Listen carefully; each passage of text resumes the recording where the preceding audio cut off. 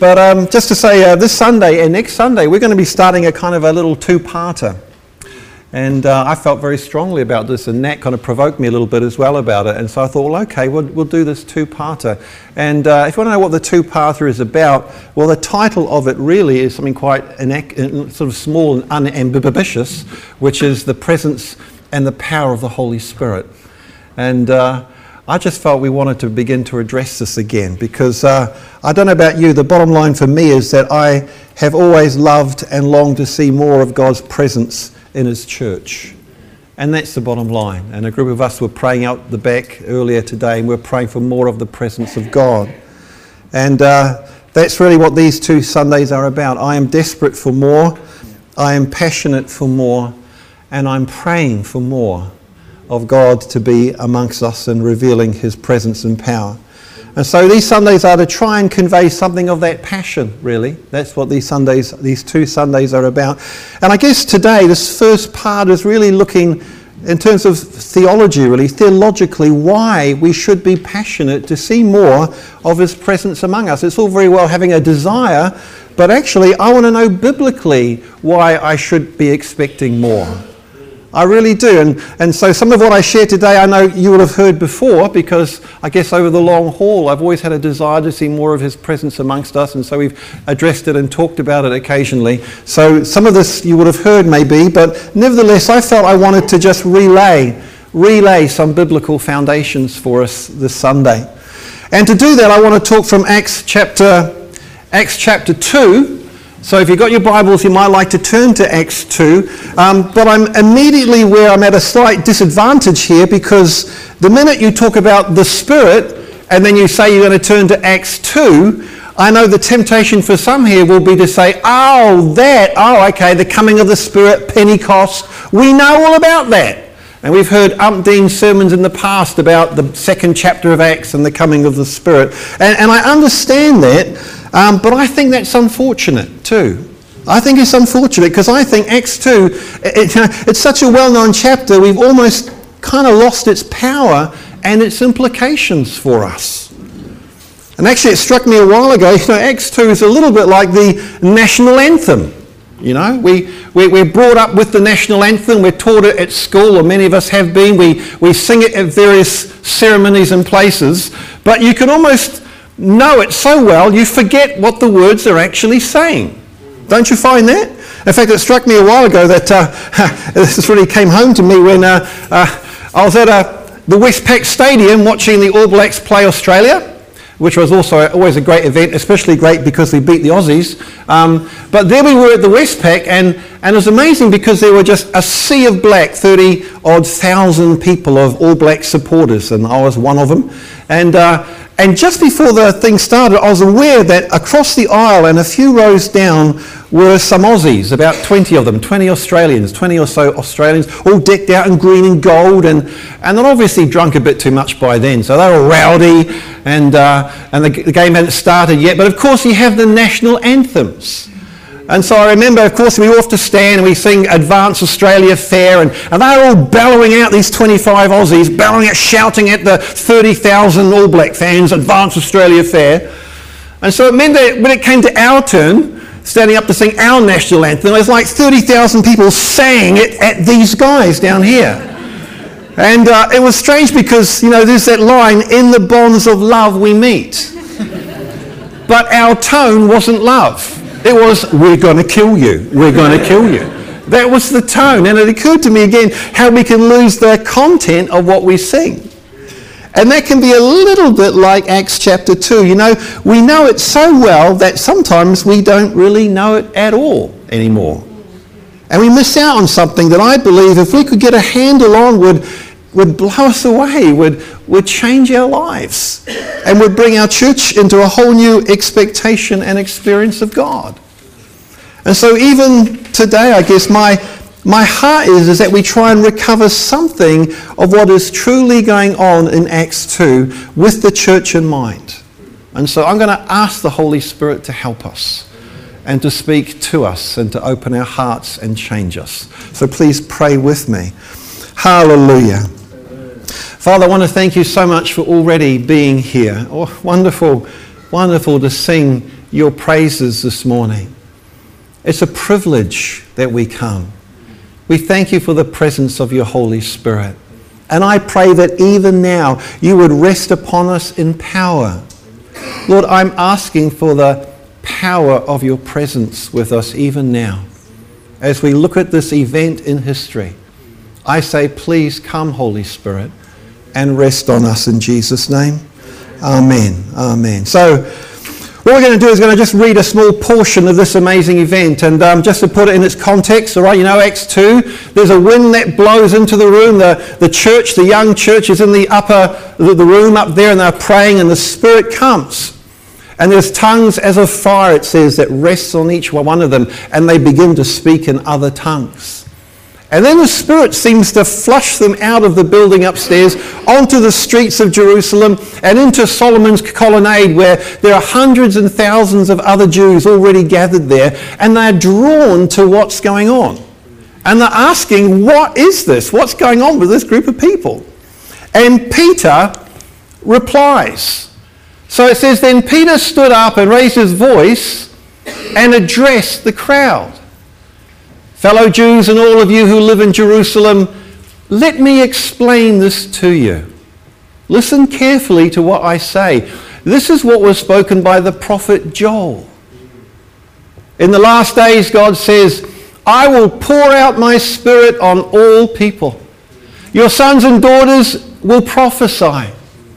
Your young men will see visions, and your old men will dream dreams. Even on my servants, both women and men, I'll pour out my Spirit in those days, and they will prophesy. I will show wonders in the heavens above and signs on the earth below, blood and fire and billows of smoke. The sun will be turned to darkness and the moon to blood before the coming of the great and glorious day of the Lord. And everyone who calls on the name of the Lord will be saved. Wow. Amazing verses. And if we truly got hold of them, I know they would change us. But to get across what's going on in this chapter, chapter 2 of Acts, I actually need to turn you to another time in the history of Israel from the Old Testament. A time that I would argue is the most terrible moment in all of their history. All right, so we're going to go back to the most terrible moment in the history of Israel in the Old Testament, which is saying something, because you could pick several times, actually, because their history, there are a number of moments which are just awful in the history of Israel. I mean, you could mention back in Exodus, you know, the male children that are born, that under Pharaoh they were going to be slaughtered. That was a bad time in their history. In fact, you could mention the slavery of the Jews in Exodus. You could mention other times too. You could talk about the period of the judges and all the instability and chaos that was part of that. Or you could talk about the splitting of the kingdom of Israel. That was a bad moment in history, into the north and southern kingdom. Or you could talk about the destruction of the northern kingdom of Israel. That was a terrible moment. Or you could talk about the destruction of the southern kingdom of the Jews and their exile into Babylon, and maybe the destruction of Jerusalem and the burning down of the temple. They are terrible moments in the history of Israel. You could pick any one of those and they'd be right up there. But I want to put it to you today that there is a worse moment than all of those. Even worse than that. And the irony is that no one is even aware that this terrible event is happening except for one man. Just one man who is a prophet. Oops. And there he is, Ezekiel the prophet. And Ezekiel is already in exile, and he's in prayer, and God shows him, a vision comes to the man, and he is shown what's going on back in Israel. And what it says is this, in Ezekiel 10, it says this, Ezekiel sees this in Jerusalem, then the glory of the Lord rose from above the cherubim and moved to the threshold of the temple. Then the glory of the Lord departed from over the threshold of the temple. That's it. That's the worst moment in Old Testament history, I put it to you. When God just quietly withdraws from among his people and leaves them to it. He departs and leaves his people. As to why he leaves, well, we know Israel's sin and rebellion had got so bad that it reached a point when God finally said, enough, I'm leaving you. And so he left. And on that day, no one saw it happen apart from one man. The glory or the presence of the Lord rose and quietly left the temple. And you've got to understand, the departure of God from off his people like this is massive. It's terrible. Because, of course, God being among his people is the highest plan of God for his people, isn't it? That was always his aim, God to be among his people. You can see it right back in the Garden of Eden when he creates Adam and Eve. I mean, he creates them, and then he doesn't just go away and create somewhere else and forget about them. No, it says he walks with them in the garden. That's what we were made for, fellowship with God. That's what we were made for. And that's really interesting because even when sin eventually comes in and mankind is cut off from the presence of God, God doesn't leave it there. He then establishes a way to continue to be among them. So they can't come back into the garden, so then what does God do? He goes out to them. And that's what the tabernacle and the temple and the sacrificial system are all about. All right, it's God coming amongst his people. It's enabling him to be with them without wiping them out by his holiness and their sin. That's what the tabernacle is all about. And so in the tabernacle, and later on in the temple, what you've got is a little room hidden away at the back, and no one is allowed to go in there, called the most holy place. And in that little room is a box called the ark, and on top of that ark is the presence of God. The presence, the observable presence of God. Now, it's not all of God, of course, because he fills all things and is beyond. But in terms of quality, in terms of essence and intensity, it's God himself in all of his holiness and glory. But of course, he's hidden away. He's hidden away so no one can come near him, because if they come near, they will die. So they can't actually approach. And I often imagine what it must have been like to have God among a people like that. It must have been quite stressful, if you think about it, to have God in such power. I remember as a young child, really, maybe a 10-year-old or a 9-year-old, and we lived close by one of those big kind of power lines, big sort of power poles, those huge great things that you see sort of marching across the countryside. You know, it's massive transformers, are massive, about 80 feet high. And you see them around the countryside, don't you? And I remember we lived not far from one as a boy. And of course, all around the feet of these towers are signs up saying, danger, keep out, stay away. And of course, to a young boy, that's the first thing. It's like, oh, we must go there then. And it's like, welcome, welcome. And so I still remember me and a few of my friends, we'd kind of creep up to the fence or the kind of gate, and you'd hear the hum. You know, you can hear the hum, can't you? And we were suddenly aware that we were in the presence of incredible power. And of course, we actually thought that if we touched the leg of the transformer, the tower, we would die. And so, of course, as a young boy, you get the straw out, long bits of straw, and you're trying to lean over to touch the leg.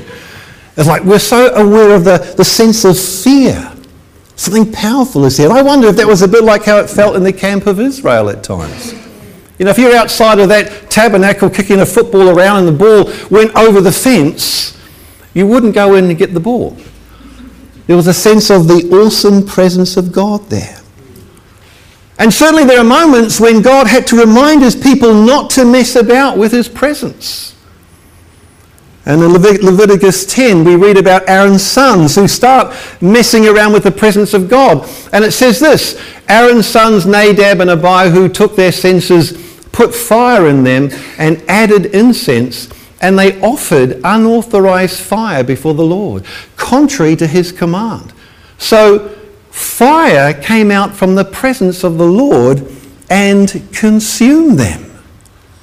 And they died before the Lord.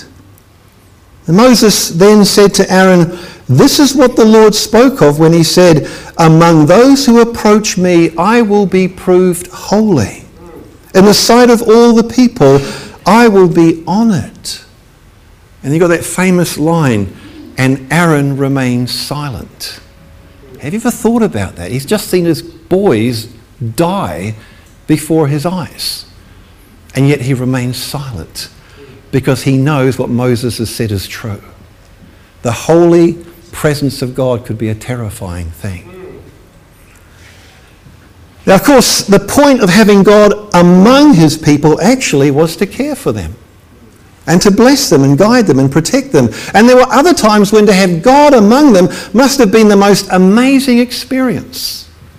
I remember in 2 Chronicles when Solomon dedicates the newly built temple of God, and it says this, that on that day, accompanied by trumpets, cymbals and other instruments, the singers raised their voices in praise to the Lord and sang, "He is good, his love endures forever." Then the temple of the Lord was filled with the cloud, and the priests could not perform their service because of the cloud, for the glory of the Lord filled the temple. Man, that must have been amazing. Can you imagine? I sometimes in an idle moment think about what it would be like for these things to happen today. Can you imagine this morning if the glory of the Lord came amongst us like he did then? There'd be smoke filling Partica, this cloud. There's the musicians falling into their instruments. Noah falling into his drums. There'd be seats falling backwards and scattering. Folks, we'd all be on our faces, wouldn't we? And you have to see that the presence of God among them like this, which was a huge privilege, is what made them the people of God in the first place. It was the thing that marked them out from all other people. So Moses says in Exodus 33, he says to God, "What else will distinguish me and your people from all the other people on the face of the earth but your presence?" I love what Gordon Fee says. Gordon Fee says this, great scholar, he says this, "Whatever else the people of Israel understood themselves to be the people of the presence, the people among whom the eternal God had chosen to dwell on earth." Now get this, more even than the law or other identity markers such as circumcision, food laws and Sabbath observance, God's presence with Israel distinguished them as his people. More than the law, more than circumcision, it was the presence that made them stand out and made them different. And so can you see, to have a day come when God says, "Enough, I'm getting out of here, I'm departing," it was terrible. It was dreadful. It's catastrophic. It's terrible. And no one sees him leave. Although people soon afterwards see the effects of it. Because, of course, soon after that event, the Babylonians come in. They destroy Jerusalem. They destroy the temple. And they send the people of God into exile. Terrible. And the thing is this, and this is the point. Here's the thing. God never came back. He left and he never returned. Now, no, the history of the Old Testament doesn't end, it carries on, and yes, God continued to look after his people, but his presence never returns. Even when the exiles come back and prophets were raised up and a temple was rebuilt, it's just that God never came back and filled the temple. And in fact, very soon after that, the people start going off track again. And so towards the end of the Old Testament, they get more and more distracted and they start cutting corners. So by the time of Malachi, which is the last book of the Old Testament, it's already going downhill fast. And the Old Testament ends on a pretty low note. And God hasn't returned. And 4 centuries roll by. 4 centuries. And although politically great things happen, spiritually it's like God is absent. There's silence from heaven for 4 centuries. That's like from our day back to Shakespeare. Heaven is silent. Nothing's heard from God. He's absent. Until one day we read, God sends the angel Gabriel to a town in Galilee, to a virgin pledged to be married to a man. And again, it's so quiet and so low-key and no one knows what's going on. But what's happening is that the wheels of heaven are beginning to turn again after 4 long centuries. And suddenly God's Son himself appears on the earth. Jesus, Emmanuel, God with us. God is back on the earth again. And he's walking the roads of ancient Israel. It's massive. But look, you've got to understand, Jesus coming is not an end in itself, even as death is not an end in itself. It's a means. As Jesus hangs there on the cross and takes our sin and the punishment for our sin, the way is open for God to dwell amongst mankind again. And so as Jesus dies, the curtain is torn in two, and it's almost like God is saying, the way is now open, I'm coming back. That's what's happening. And guys, I want to argue strongly that the day of Pentecost, the second chapter of Acts, is the return. It is God moving back in amongst his people. That's Acts chapter 2. It's the coming of the Spirit. Again, just to quote Gordon Fee, he simply says this: the coming of the Spirit marked the return of the lost presence of God. And that's what Pentecost is. But of course, this time the coming of God is not like it was in the Old Testament. Back then, the presence of God was locked away in a little room, hidden away, but not anymore, because Jesus has dealt with our sin. God is amongst us, not hidden away. Hallelujah.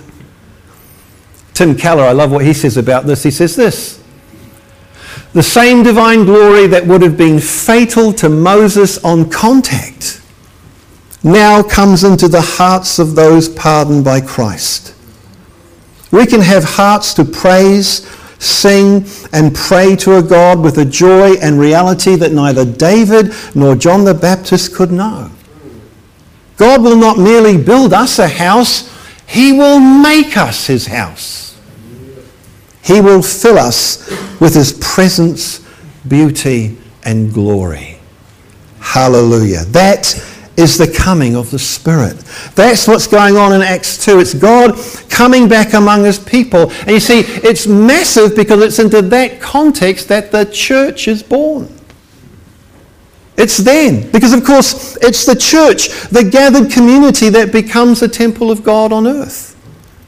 And Paul's very aware of this because he says in Ephesians 2, he says, you are being built together to become a dwelling in which God lives by his Spirit. And he says to the Corinthian church, which was a struggling church, he says, don't you know that you yourselves are God's temple and that God's Spirit dwells in you? The same divine glory that would have been fatal to Moses is amongst you. That's what Paul is saying. And can you see that's so different from Zechariah or Nehemiah's day? Because back then they rebuilt the temple, but it remained empty. Now we, the church, are the temple and we are to be full. That's the difference. And that's why I have a very high view of the local church. Because it's called to be nothing less than the house of God. It's the stairway to heaven. It's the colony of glory where people encounter the presence of God. And you see, I don't know about you, but that would be my story. That would be my story. I know I've told the story many times before, but I came from a very unchurched background, and then as a teenager, totally unsaved, totally pagan, I walked into a church quite similar to this. And they began the very first song, and as they began to sing that first song, all I can say is I encountered the presence of God. And I gave my life to the Lord instantly. And as I've said before, pathetically easily.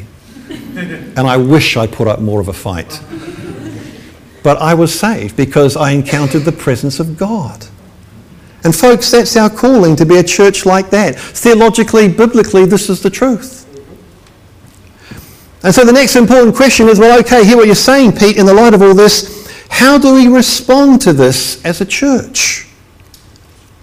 Well, there are a couple of obvious ways I'd like to put out there. Number one, first thing is this.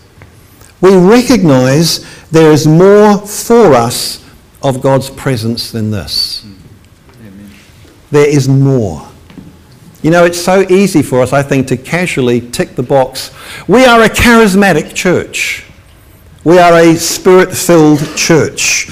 And we can say that because, well, It's our history. It's where we've come from. It's what we've talked about in the past. And we speak in tongues. And we come up to the microphone and we bring a prophecy, or we pray for the sick. And so therefore we are a charismatic. We are a New Testament church. But listen, can I just suggest we don't claim that so casually? See, the danger is that if we're not careful, we can read our present experience, such as it is, back into the New Testament and claim we're doing what they were. You know, I've had people say to me, we're an Acts 2:42 church. Ever heard that expression before? I've been to a church. I remember them saying to me, we're an Acts 2:42 church. And I found myself saying, really? Wow. Are you aware of what Acts 2:42 says? It's amazing. Here's a little snippet of it here. They devoted themselves to the apostles' teaching and to fellowship, to the breaking of bread and to prayer. Everyone was filled with awe at the many wonders and signs performed by the apostles. They broke bread in their homes and ate together with glad and sincere hearts, praising God and enjoying the favor of all the people. And the Lord added to their number daily those who were being saved. Wow. Can I just say, Acts 2:42 is not simply an amped up version of what we do on a Good Sunday. It's not. It's talking about a much deeper experience of the Spirit. Martin Lloyd-Jones once said this, you cannot fully understand the New Testament unless you first appreciate that the book of Acts was written in the backdrop of the greatest outpouring of the Spirit.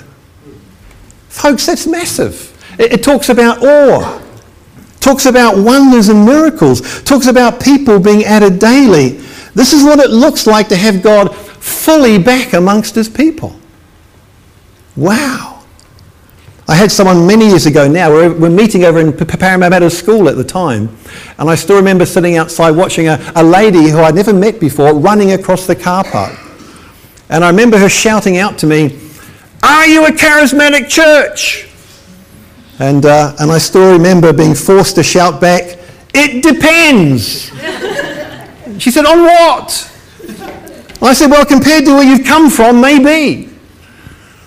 But compared to the New Testament where God wants to take us, maybe not fully yet, but we're on the way." And I think that would be true. Look, we've had wonderful touches and glimpses and breakthroughs in God. Make no mistake.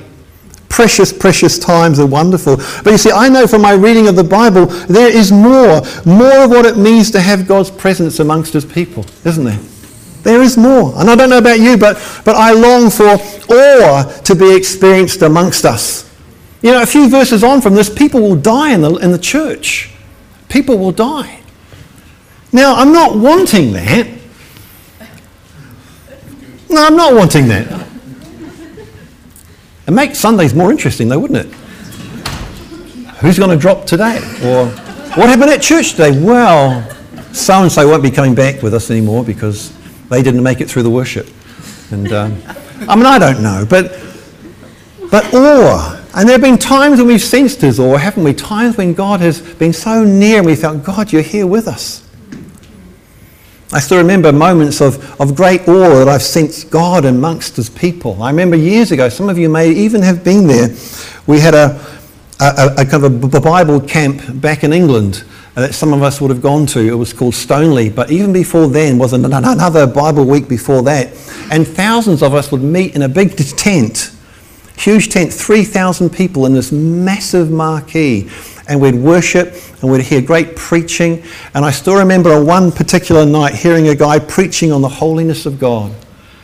And this big tent had 3 big timber pillars, massive unshakable pillars holding up this massive tent. And I still remember that night hearing this guy preaching on the holiness of God. And there came a moment, and it was totally still outside, but there came a moment where you sensed God in the place, and then these pillars began to shake. The sense of vibration. You could hear them vibrating. And all I can remember thinking is that the hairs on the back of my neck went up. And I was suddenly aware that God was in this place. I long for that again, don't you? Don't you long for that? Now, I praise God for what we see, but there's far more of his presence that we're called to experience. So guys, what do we do? What do we do? Well, I tell you what we do. We pray. We pray knowing what God has called us to and then seeking his face for it. I love Isaiah 62. I have posted watchmen on your walls, Jerusalem, and they'll never be silent day or night. You who call on the Lord, give yourselves no rest, and give him no rest till he establishes Jerusalem and makes her the praise of the earth. What do? We give ourselves no rest, and we give him no rest until we see these things, the church, Jerusalem, the people of God, being the praise of the whole earth once again. That's why I love the prayer meeting. In fact, actually a group of us have started to pray before the meeting begins on a Sunday. We meet at 9:15 out the back in the kitchen if you want to come, and we pray, God, come among us. And I love the prayer meeting. And so we don't stay content with what we've experienced. We press in for more. So that's one thing we do. And then the second thing we do, and I'll close with this. The second thing we do is this. And I think this is bigger these days than ever. We refuse to be a church that is merely open to the gifts. All right? We refuse that one. You see, sometimes I hear that. I hear people say, oh yes, we are open to the gifts. In fact, I had this conversation with a couple of people who were leading a church, and it was quite a while ago now, and they were wanting to come into New Frontiers. And so I was asking them about their beliefs, and I'd been in their meetings, and their meetings seemed ever so quiet and not much contribution, not much seemed to be going on. So I was just asking them about that, and I remember them saying to me, they said, look, and they're quite defensive, they said, look, we are open to the gifts of the Spirit. And they even said this, look, if someone prophesies or speaks in a tongue, yes, we even allow that. And I remember at the time, and maybe you'd call it righteous anger, I don't know, but I remember saying to them, you're merely open to the Spirit. Look, are you telling me you're merely open to the things of God? Are you open to the teaching of the Bible? Are you just open to having love for each other? Are you open to being holy? Are you just open to glorifying God? And I remember saying, look, you're not just open to these things, you're passionate for them, aren't you? You're passionate for them. Then how can you merely be open to the Spirit? Paul doesn't say, be open to the gifts, does he? He says, eagerly desire them. That's very strong. It's pursue them. It's be passionate for them. And what that means is that our gatherings, whether it's in small groups or prayer meetings or Sunday morning meetings or groups out on the street, we're encouraging the gifts of the Holy Spirit, aren't we? Because as Paul says to the Corinthians, the gifts of the Spirit are a manifestation of the Spirit. They are an expression of the presence of God. And can I urge you, wherever you are in this, maybe you step out much in the prophetic or in healing or tongues, or maybe you don't step out at all. Can I urge you, wherever you are, to press in for more, because the presence of God in his church is at stake. We want to press on to all that he has for us. And can I just say, and this might surprise you, I think we have to fight for this again. I really think we have to contend for it. I can remember the first church I ever pastored back in 1987, 88, 25 years old, or however old I was at the time. And I remember the first church, every Sunday was such a battle because half of the congregation were anti the Spirit, anti any manifestation of the Spirit, and the other half were for. And I still remember Sunday after Sunday out there singing out in tongues on my own, bellowing out in tongues, knowing that just behind me half the congregation was going like this. And the other half was going, oh, wonderful, please, I'd love to join you. But there was every Sunday, it was a battle where to contend for it. In fact, in the end, I finally said to the folks, we can't do this anymore. And we actually shut that church and we planted again. And we planted this church. And I remember our first Sunday, there was only about 14 of us, such a little gathering. But it was like heaven on earth. Because we began to worship and we began to get vision and prophecy, and it was a wonderful sense of the presence of God amongst us. And then God moved us on. Hallelujah. We have to contend for this again. I really feel that. I think it's really important. I think that's the fight. My fear is this, is that we will become a people of polish more than a people of presence. a people of polish more than people of presence. And yet it's his presence that will distinguish us and draw people to God. And look, I understand we need to do things as well as we can on a Sunday, and especially if more visitors are coming along, but never at the expense of the Spirit. And I think sometimes churches can lose their way. Certainly some churches I walk into, they treat the Spirit like the embarrassing uncle. Do you know what I mean by that? The embarrassing uncle? The old uncle you keep upstairs because you don't want him to come down and say anything inappropriate in public. The one who says all the jokes at the wrong time. And we can treat the Spirit like the embarrassing uncle. Oh no, we mustn't have the Spirit here. Let's just keep him for away days in Alpha, or and maybe the prayer meeting in the evening. And that would be a mistake. No. The presence of God is what distinguishes us. So folks, let's not be content to be merely open to the Spirit. Let's overtly seek him with all our hearts, because that is who we are. We are the temple, the house of God. We have an amazing calling as the church. We're not living in the years between the Old and the New Testaments when God wasn't speaking or was absent, are we? We're living in days when God's presence has returned. In the last days I will pour out my Spirit on all flesh, and your sons and daughters will prophesy, and your young men will see visions, and your old men will dream dreams. Even upon my servants, both women and men, I will pour out my Spirit in those days, and they will prophesy. Amen. And everyone who calls on the name of the Lord will be saved. That's the days we're living in. And the local church has been created to house that wonderful presence. So let's press in, let's pray for more on our worship times, on our gatherings, on our communities, on our every initiative into our communities, onto our offices, wherever we may be. And let's step out in ways that we've never done.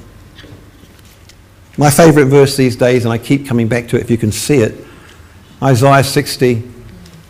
And I would want to shout it over us almost, which is, arise, shine, for your light has come, and the glory of the Lord rises upon you. See, darkness covers the earth, and thick darkness is over the peoples, but the Lord rises upon you, and his glory appears over you. Nations will come to your light, and kings to the brightness of your dawn.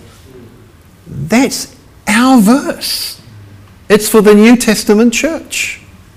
And that is for us. Hallelujah. So can I just ask you, are you up for this? I guess that's what I'm saying this morning. Are you up for this? This kind of church that is truly seeking and pressing in for more of the Spirit of God. Which is really a church that's simply seeking to be more biblical. That's all. Let's give ourselves again to this vision as a local church. Let's eagerly desire, let's pray, and let's contend again. Shall we? Let's do that as a people. Can we please stand? Hallelujah.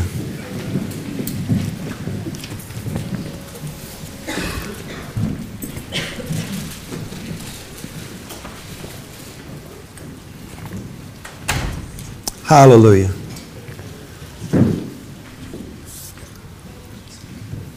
Thank you, Father. Father, thank you so much for the days that we are in. Father, when things around us seem to be so futile or purposeless, yet, Father, you have broken into our lives and we are your children in days like today. Lord, we are here on the other side of the Old Testament. We are in the New Covenant. And we thank you so much, Lord, that our heritage now, our inheritance, is to walk as those who know your presence and your power. Father, I thank you that, Lord, you've saved us as a church out of emptiness and empty ritual or empty tradition. Lord, the dust, Lord, of buildings that have nothing of you in them. But Lord, you've brought us into a covenant where we can believe and expect for your presence among us. Father, I'm so grateful that church has become a place of encounter, truly the colony of heaven on earth. Father, thank you so much for that. And Father, we pray that as a people we would respond to this, and that we would begin to pray into this, and that we would begin to contend and stand strong again. That we would, Lord, address where we are in it again. And maybe for some of us, God, who've maybe not stepped out for a while, Lord, we want to receive the challenge to step out again. We want to receive the challenge to begin to prophesy. Lord, to be eager and seeking more of your presence amongst us. Because, Lord, your church is built to be full of your presence. And we pray then, please make us so. In Jesus' name. Make us so, Lord. We eagerly desire the presence of your Holy Spirit. Hallelujah. Hallelujah. Hallelujah. And just where you're standing right now, can I just ask you, please, just to stand before God and be aware of your calling again as the people of God. We are gathered and created to be full.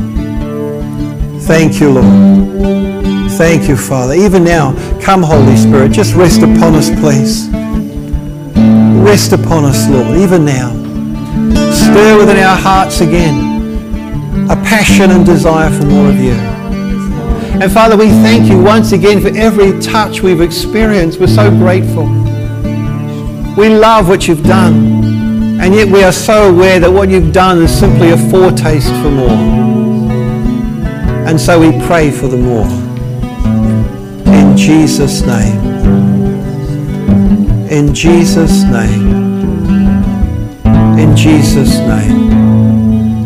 Thank you, Lord. I just want to put it out there as a challenge this morning. There are some of you who have been Christians for years. And there have been times in the past when, wow, you were really up for this. And you were pressing in. And it was a different season, a different time. And it was young and new. And you were full of vibrancy and faith. But the years have gone by. And you feel a little bit weary. I believe this, that God would stir you again and see the newness and the wonder of what you've called to be as the church. And I believe that God would say, hey, don't look over your shoulder, or don't look around you thinking how weary it has become, but look to me and allow me to refresh you again. Allow me to breathe upon you. Allow me to breathe on you life and excitement and passion for my presence that you once had, but I desire to give you now. If that's you, just before God right now, just bring your heart before him and say, Lord, refresh my soul. Stir me again. Passion for a people prepared, a people full of the presence, a people excited to be with you. Hallelujah. And even as Stuart and Laura will just lead us in that song, just as they sing it, can we just use that song as a quick way of response, a way of heart response before him? Can we do that? Thanks, Stuart.